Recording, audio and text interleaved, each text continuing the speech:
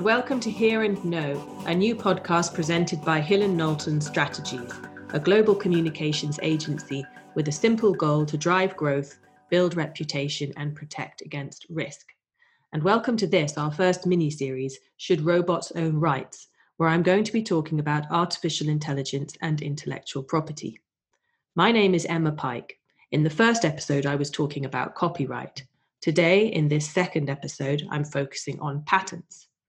Now, I'm delighted to welcome my guest today, Professor Ryan Abbott, who is a professor of law and health sciences at the University of Surrey and author of a book, The Reasonable Robot, Artificial Intelligence and the Law. And last year, he filed a series of patent applications all across the world that named for the very first time an AI system called Dabus as inventor.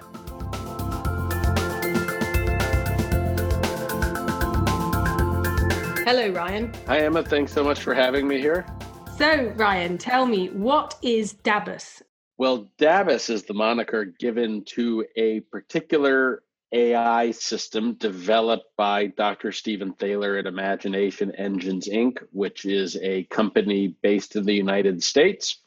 And this AI has been the subject of decades of development. It is a neural network-based machine, which 30 years ago had two neural networks, one which could train on data, corrupt the data, and thus output new data, and a second neural network that would evaluate what was coming out of the first network for value. In its modern incantation or iteration, it has thousands of neural networks which can represent concepts, and it can combine basic concepts into more complex one, thus forming complex ideas. And what did Dabus invent? It invented a flashing light that can help to attract human attention in an emergency situation, and a beverage container based on fractal geometry like a snail shell. And did Dabus invent these things genuinely autonomously of the human programmers behind it? Well, that's a great question, and I suppose it depends on what we mean by autonomously. So I would say this. The person who programmed the machine didn't program it to solve any particular problem and said he was surprised by the output, the value of which was obvious. And this, again, has not just been Dabus. Siemens disclosed last year that they had an AI generate a new component of a vehicle. And the engineers said, well, this was very surprising. We never expected a design like this. The patent attorneys wanted to file a patent on it, and none of the engineers would put their name on it as inventors because they said the AI did all of the work, and it would be inaccurate for them to say they'd invented it. Yes, but even if it's inaccurate, most people do put the engineer's name on the patent, even if the AI actually invented it, because that's the way that you get the patent. So just tell me why you decided to file the application in the AI system's name rather than Dr. Thaler's name. Well, we realized that this was an issue that was getting commercially important for the law to solve. And the early people who reported machines inventing things said their patent attorneys just said, put your own name on it. That way things will sail through. We think that is not the way to do it if someone doesn't traditionally meet inventorship criteria. And now maybe we could come up with new criteria for inventorship. Someone's an inventor by virtue of programming something that invents or feeding it data or receiving the output. But that's not the law right now, and we don't think that's the way the law should work. So we really filed this as a legal test case to get jurisdictions to come up with laws and to have a conversation about whether and how to protect these sorts of innovations. And what was the response? So far, we filed this in about a dozen jurisdictions, and they've been rejected in the US, the UK, in Europe, and in Germany. But all of those rejections are under appeal. Mm-hmm. It may not be entirely surprising, but there are plenty of laws saying that an inventor is a natural person. Mm-hmm. That dates back really a very long time to before artificial intelligence. Laws made based on the assumption that only a human being could invent something, which was true back then, really shouldn't govern the outcome of this. If these things shouldn't be protected as a As a policy matter, that's one thing, but if they should be, as we argue, then the law really should accommodate that. But despite these initial rejections, it has sparked a conversation.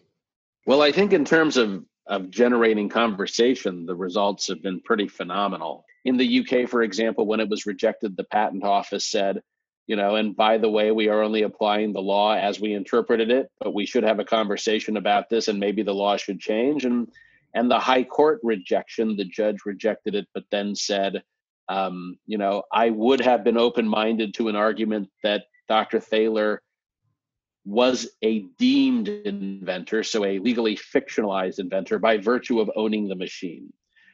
And we think that may not be the best policy outcome, so we will see what happens with it. But that's already different than the sort of outcome you got in the United States. The U.S. Patent and Trademark Office, the U.K. Intellectual Property Office, and the World Intellectual Property Office are now all having requests for consultations, reviews, or having conversations, and not just about whether you can protect what people like to call now an AI generated work or invention, but all sorts of issues around AI and IP, like infringement, quote unquote, by AI, or using copyrighted materials for training artificial intelligence. I do think that rather than trying to shoehorn this phenomenon into old laws, that we should take a step back, think about what we want to be getting out of intellectual property law and making sure we have rules that best achieve that in light of technological advances. And it does sound as if that is required, because at the moment, a person or company with an invention generated by AI, they're faced with a bit of a conundrum, really. They can either claim falsely that a human member of the team invented something, which is dishonest, if you like, and also leaves them open to legal challenge. Or they don't patent the invention, they keep it as a trade secret instead, but with the result that it never gets published and the pool of knowledge available for further innovation is just that little bit poorer. Do you think that's a sustainable state of affairs? I think it's not an optimal state of affairs. Some people think, again, we don't even need to protect these things, but if what we want out of a patent system is innovation, then we can get that by encouraging people to make, use, and develop inventive machines. And one way to do that is by allowing its output to be protected. And if you don't protect it, as AI gets better and better and better and people don't, we may come to a perverse outcome where a research organization wants to use an AI to cure COVID, but instead uses a human team that's less efficient because that's the only way they can get patent protection in industries like life sciences, where patents are really critical to commercialization of new products. As you mentioned, there are two sorts of other solutions to this, from the company's perspective, which just cares whether or not they can get a patent. One is, well, we just rely on trade secret protection. And that probably works better in some industries than others. It doesn't work in the life sciences, where you have to disclose a compound to commercialize it. And once disclosed, anyone else can often make it cheaply. And as for putting a person inaccurately on it, I think it is not a good system that encourages people to basically perpetrate fraud on the patent office and the public. But I think an accurate, truthful system is probably a better one for all sorts of reasons. Yes, honesty is usually best. Now, finally, I want to ask you about geopolitical dynamics in all of this. So AI and data are perceived to be heralding in a kind of new industrial revolution, and countries across the world are competing to dominate in this new arena. Are there any countries that are already granting rights in AI-generated inventions? And do you think that gives them a kind of head start in this race? I do. So the United Kingdom, for example, has had laws since 1988 that explicitly provide protection for copyright for computer-generated works. And there, where you don't have a traditional author, we legally deem the producer of the work to be the author, which is like a film producer, the person who undertakes to have the work created. I think it does provide more legal certainty. There's been really very little case law on that law, really only one case in 2006. And even there, that wasn't much of an issue in the case. I think, again, for a few reasons, that, subsistence of copyright is rarely challenged. And particularly here, where you have two people contributing to something and one feels aggrieved, you may get a lawsuit. but DABUS is never going to turn around and sue Dr. Thaler. So as a practical matter, again, much of this isn't disclosed. But, as we have gone from AI writing articles that didn't make any sense that no one wanted to read to now having the Washington Post use Heliograph to write hundreds of articles that appear, and that people can't tell the difference between the short articles. When we start having AI make a commercially important amount of creative work, and I think we are close to that, these laws are going to become a lot more important. And I think, yes, this is a signal and a regime that will help with the industrial development of AI. To the extent that a few countries are in an AI arms race, I think the legal frameworks they adopt for AI protection have a critical role in that. And while these cases have really, in the patent world, only just gotten started, patent offices and courts, sadly, or for better or worse, do not move quickly. I think there's going to be some significant changes in the next 10 years, and already some indications from countries like Israel that don't require an inventor to be published on their applications, where this sort of thing may be fine, or India, which tends to be much more flexible and pragmatic with its legal approaches.